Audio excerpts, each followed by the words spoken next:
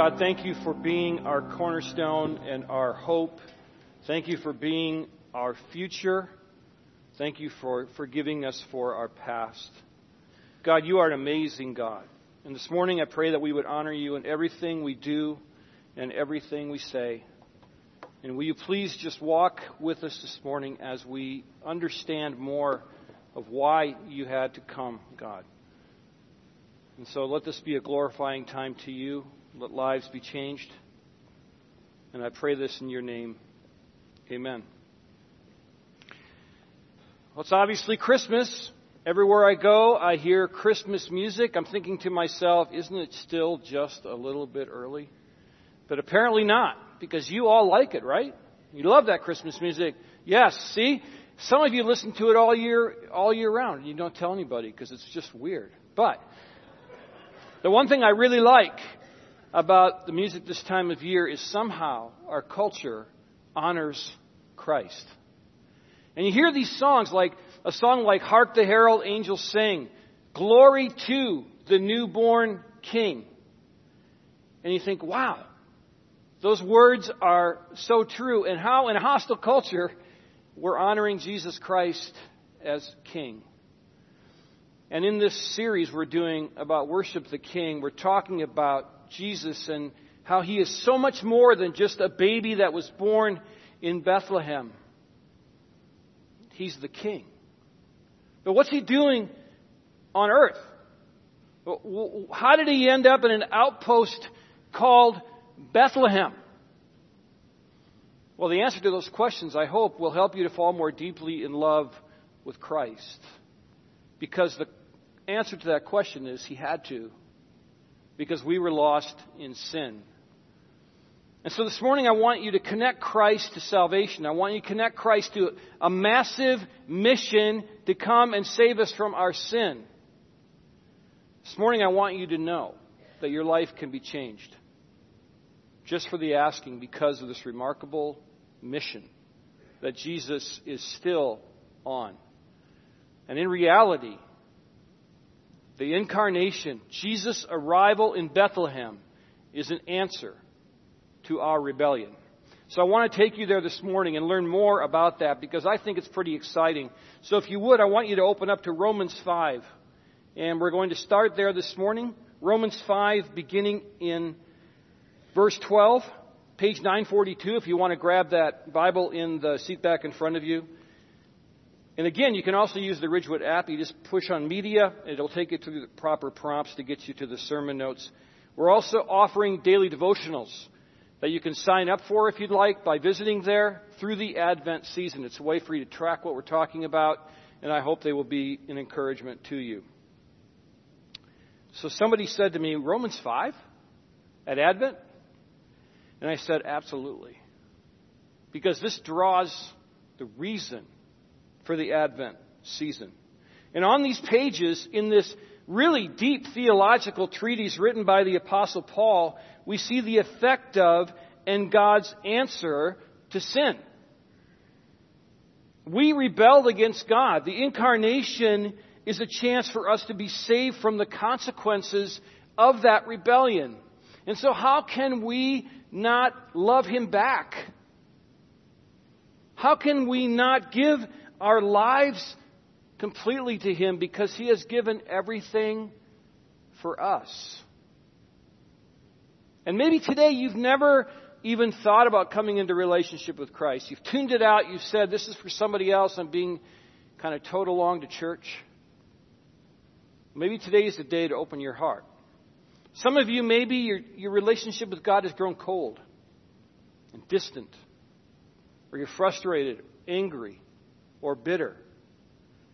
Well, maybe today is a day to investigate, to understand, and see how God, in his love and in his grace, has answered our rebellion with this incredible event that happened in Bethlehem. And so we begin in verses 12 through 14 of Romans 5, because this is where the problem is identified and laid out for us. And then we'll take it from there. So let's read verses 12 through 14. Therefore, just as sin came into the world through one man, and death through sin, and so death spread to all men because all sinned. For sin indeed was in the world before the law was given, but sin is not counted where there is no law. 14.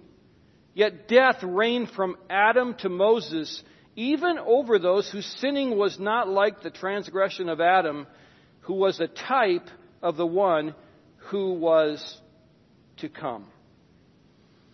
Now that's a little bit confusing, so we'll unpack it.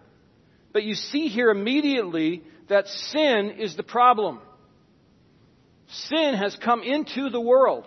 And so God needed to answer in order for us to be saved from the consequences of it. And so the first thing I just want to start with this morning is quite simple, but it's profound, and that is that the incarnation of Christ is the answer to sin. And so when we're reading Christmas cards, when we're looking at nativity scenes, when we're seeing these images of Christ, we understand and we can be grateful for the fact that that happened because we have rebelled against the one who made us. And that rebellion carries with it massive consequences. Now, when we talk about the incarnation, defining the incarnation is simply a divine person is united with a human nature. It's not that you're kind of sprinkling divinity around a human being, or you're kind of taking part of human elements and sprinkling it on someone who's divine. You're actually combining the two into one person. So Jesus is 100% God, 100% man. Jesus is the God-man. And so He came to be incarnated because we were lost in our sin. And we needed a new representative. Because our first representative, Paul's going to tell us, failed miserably. And we see this now in verse 12. Therefore, just as sin came into the world through one man. That man is our father Adam, the first literal man. And because of his sin, sin has spread to all of his descendants.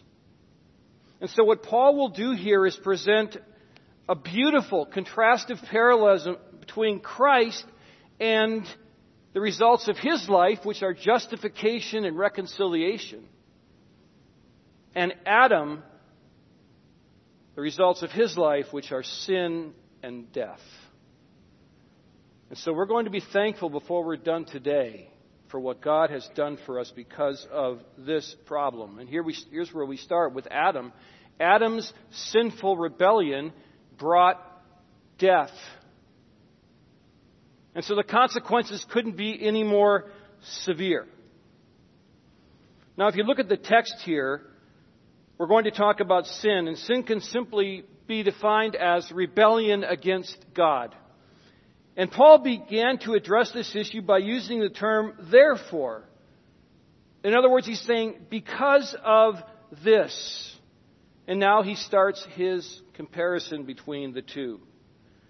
Paul explains here that sin, and in the Greek it's the sin of Adam, entered the world through one man. And God's penalty for sin was both spiritual and physical death. And sadly, you and I are the descendants of Adam, so we now carry both physical and spiritual death. And Paul's language is very to the point here. It's the death spread to all men, literally passed or went through or spread through. So you and I have been infected with sin. Now, many of you know of a friend, relative, or yourself that have this flu thing that's going around. And you're infected by it. Or they're infected by it. They don't want to be. You don't wake up in the morning and say, could I please be infected by the flu bug today? But it happens. It has spread. And that's exactly what's happening with sin because of Adam. It's like smoke in a building. All of the smoke finds places to go. It permeates everything. And so we cannot escape this. We are sinners. The sad part about this isn't how God meant it to be. God created everything and it was good, beautiful, and wonderful. But because of our rebellion, because of our choices, because we thought that we could do better than God, then we have come under condemnation. So there's a real problem that needs to be dealt with. And here's the truth of the matter is sinful rebellion is part of our DNA. This is called inherited sin. This is a DNA of sin that we inherited from Adam. Now, if you're thinking to yourself, well, I don't buy that because, number one, I don't believe in a literal Adam.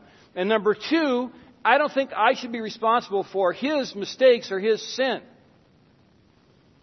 Well, let me just say that if you don't believe in a literal Adam, just throw out the Old Testament. Because it will have no value to you. And don't buy into liberal theology that tells us that we can have no literal garden, no literal Eve, no literal Adam, and be able to build a case for Christ, because it can't happen. But when it comes to the sin issue, you indeed are still responsible because you have sinned. You are making mistakes, and I think you can identify some of those. Now, if we look at verse 13, we see this idea of sin being in our DNA. For sin indeed was in the world before the law was given, but sin is not counted where there is no law. Here's what that means. What Paul is saying is that sin has always been in the world, even before the law was given to Israel. People were still sinning, even though it wasn't necessarily identified as sin. That rebellion was still taking place.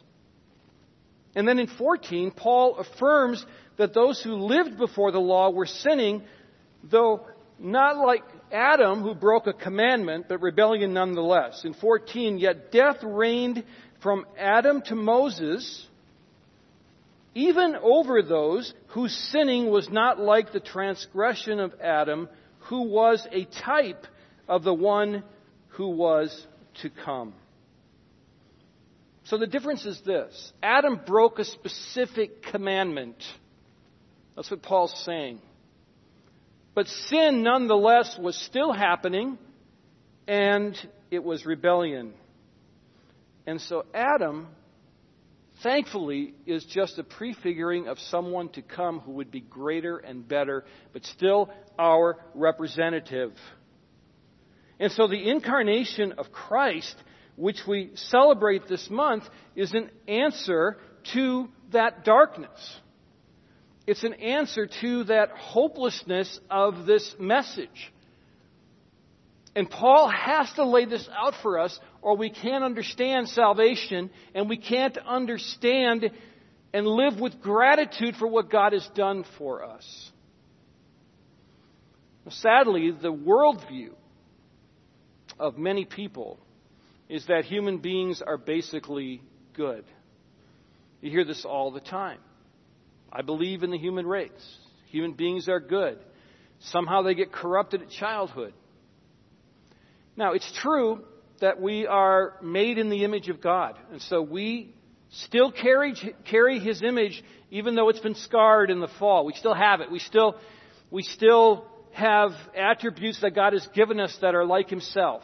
And it's beautiful. And we are loved by God. And we are the pinnacle of God's creation. That's all true. But what you can't get away from biblically, if you really believe what the Bible has to say to us, is that we are in a sad spiritual state.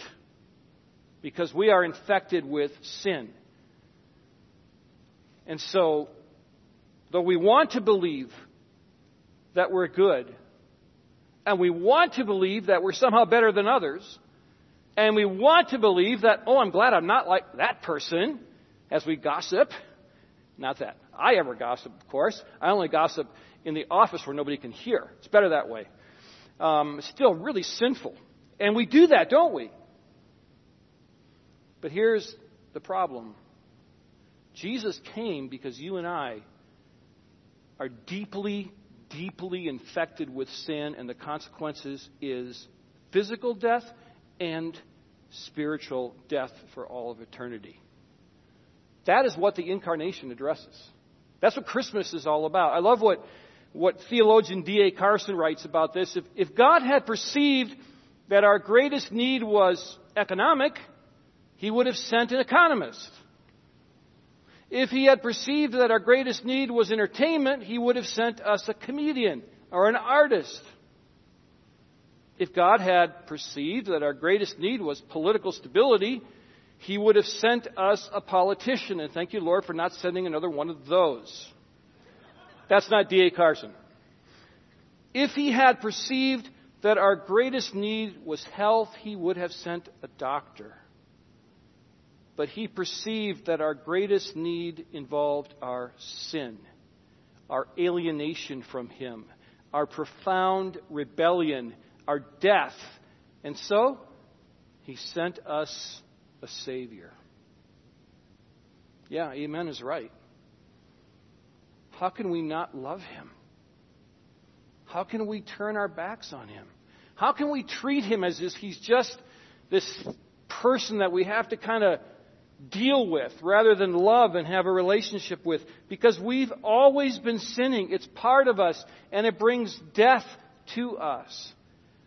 But Paul then shifts into good news, because that bad news sets up the good news. The sadness sets up the joy. And the joy is Jesus Christ. And so at Christmas we see that the incarnation was necessary, but it was gracious because God didn't have to do it. He didn't have to do it. Why did He do it? Out of love and grace. If you look at verse 15, Paul begins this stunning comparison between two men. One is the death giver, Adam, and one is the life giver, Jesus Christ. 15. But the free gift is not like the trespass. For if many died through one man's trespass, much more have the grace of God and the free gift by the grace of that one man, Jesus Christ, abounded for many. Death and life, condemnation and grace. So here's the contrast. Adam, sinful rebellion and death. The gift of Christ brings grace in abundance. And Paul's not shy about his language here. Paul's enthralled with this entire concept and idea. Paul is a man who had experienced the grace of God. Paul is a man who spent most of his adult life killing Christians, putting them in prison, and yet here he is, this great evangelist. He knew grace. He knew his sin. And so in 15, Paul is dealing with abundance. And so the apostle made it clear that the contrastive nature of the parallelism is this. And then look at the language. But the free gift is charisma. The grace gift is not like the trespass. Adam's literally in the Greek false step. They are different. And what is different in Paul's mind is the degree. It's grace that abounds to many.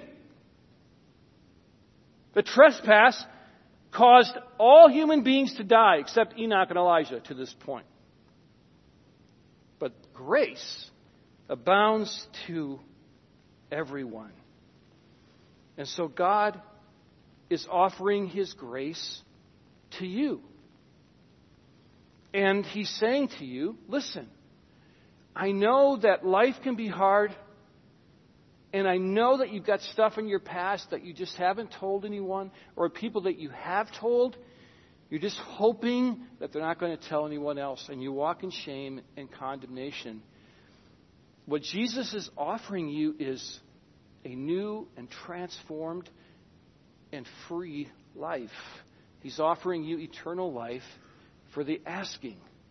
And that is good news. He's not necessarily offering you a perfect life or a trouble-free life, a prosperous life, or even a long life. But what He's offering you is eminently more important, more profound, and that is eternal life. This is the incarnation. This is a way in the manger. This is the nativity scene outside in people's yard. It is an answer to death, an answer to our gloomy spiritual state. And God did it out of His grace, eternal life, hope. And so now if you look at 16 through 21, this incredible contrast continues. The disobedience of Adam brought death. Obedience of Jesus brought eternal life. And so Paul contrasts two men here. Adam is death. Jesus means life. Look at 16. You'll see all of these contrasts right through this portion of the narrative.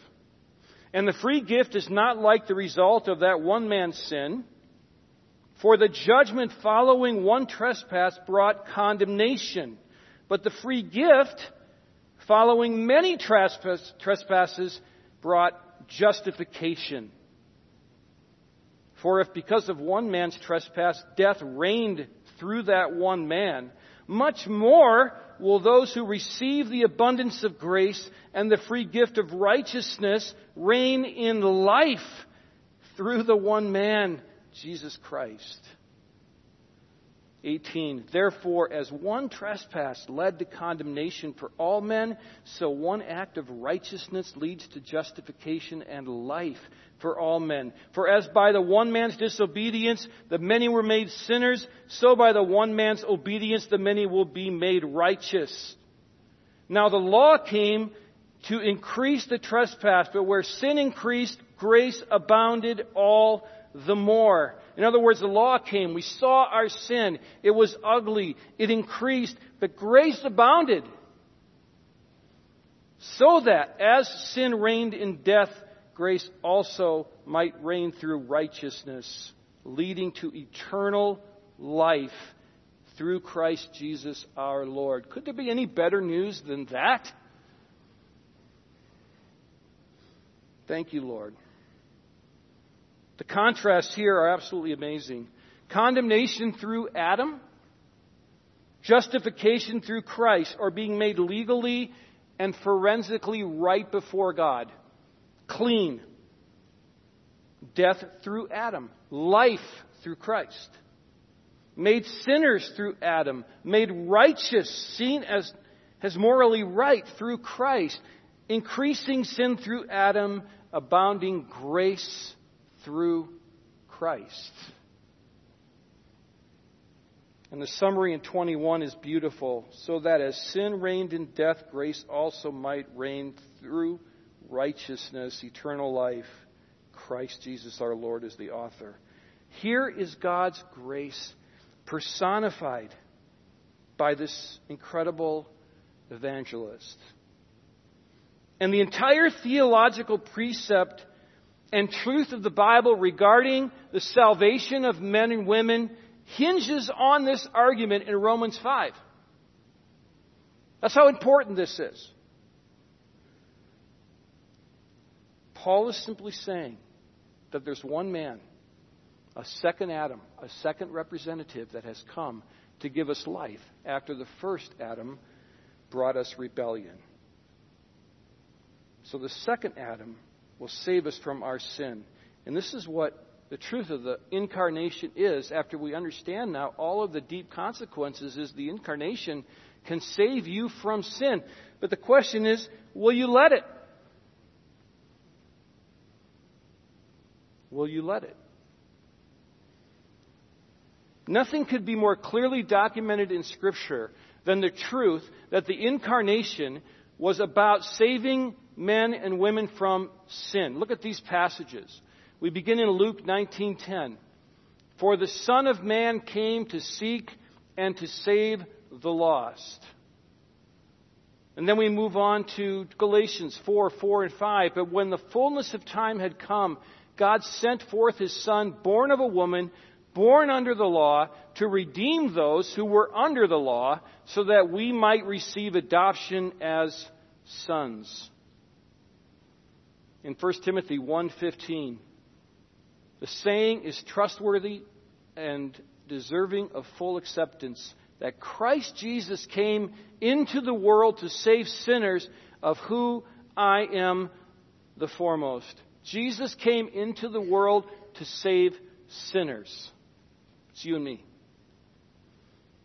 But we must receive this truth in order for it to be effectual in our lives. If it just hangs out there, if we just have an intellectual understanding of it, it doesn't save you. The Bible's very clear on that. The Bible tells us that even our enemy, Satan, he knows all of this. He believes all of this. So it's not enough to save you. It needs to be embraced. It needs to be personalized. If Paul is right in 5:12, therefore just as sin came into the world through one man, and death through sin, and so death spread to all men because all sinned, then we have a lot of thinking to do. Romans 6:23 lays out our option. For the wages of sin is death, but the free gift of God is eternal life through Christ. So there is an answer, but you have to believe it. You have to accept it. You have to embrace it. So eternal life through Christ is a free gift.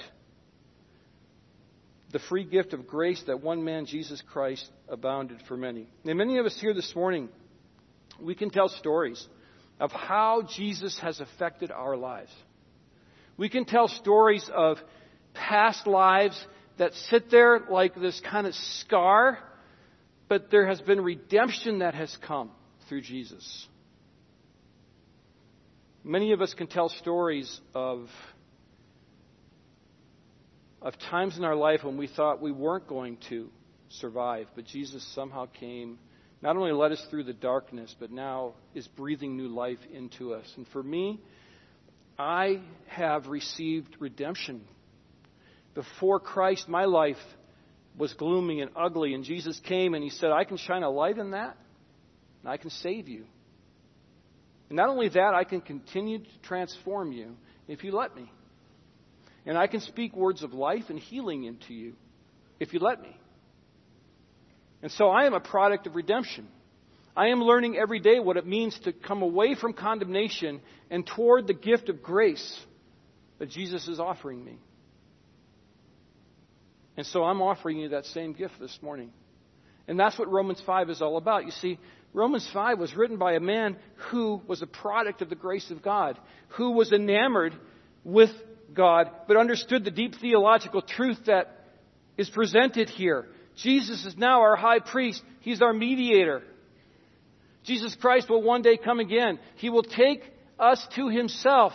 Those who believe will have eternal life. Those who refuse will be lost in the darkness of the consequences and penalty of their sin. So I'm begging you to listen to this morning, because I want you to connect to Jesus. I want you to connect to Him in ways that you've never connected with Him before. And I don't want you to let this Sunday go by if He's speaking to you right now, because the moment you walk out of here, you're going to be back right in your routine, right in all the busyness, right in all of the distractions.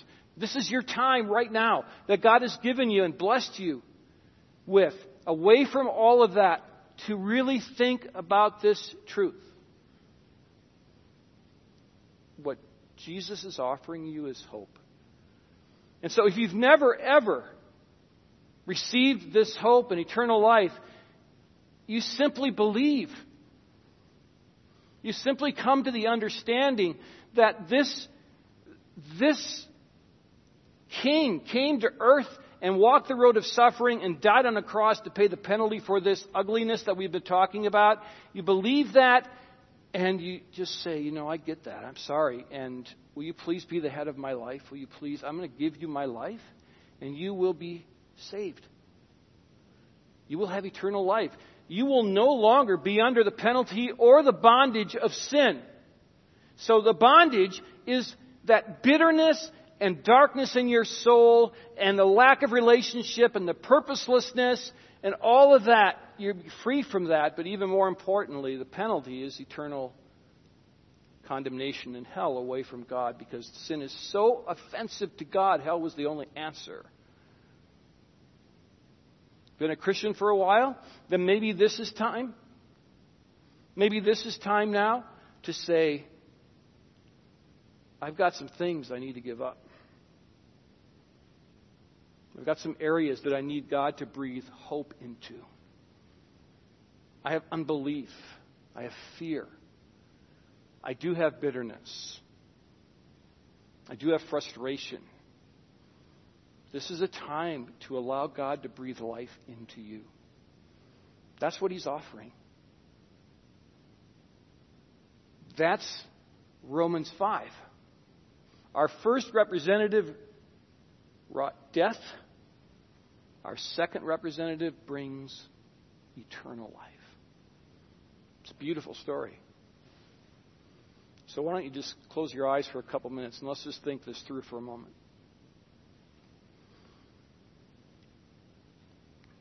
And let's think about what God might be saying to us this morning.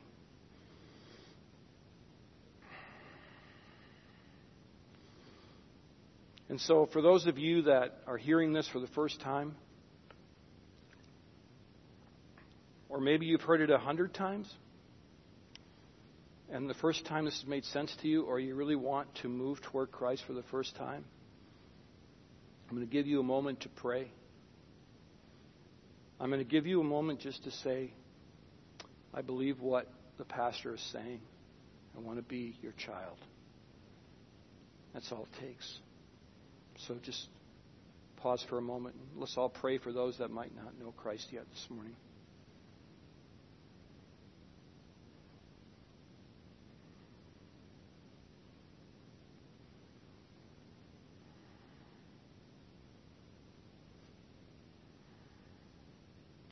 Now for those that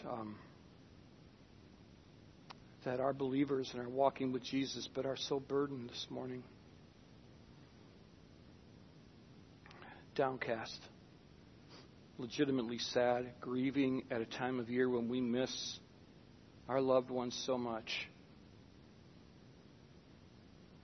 holding on, keeping score of wrongs, the bitterness of having to carry that around, arrogance, somehow we're better than others, lack of faith. I'm going to give you a moment now just to pray and give whatever you know is in your heart, because I certainly know what's in mine. I'm going to give you a moment to give that to God.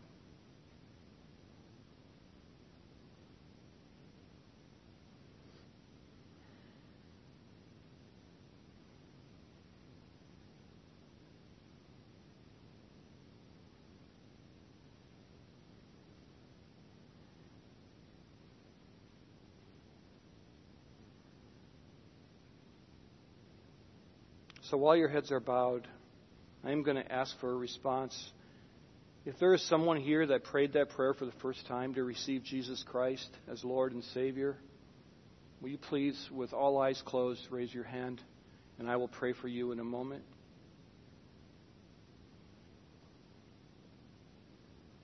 And then for those of you that have prayed a prayer of submission of some kind and have given something to God this morning, will you please raise your hand where you are? Thank you for that honesty. Let me pray for you this morning. Dear God, what a beautiful blessing it is.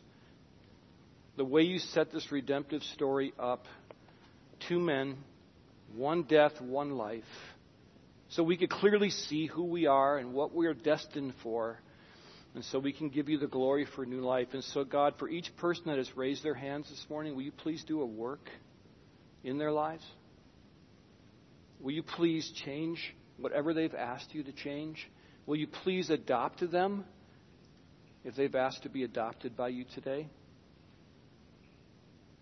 And God, now we sing knowing that we need you because we understand the depths of our own depravity.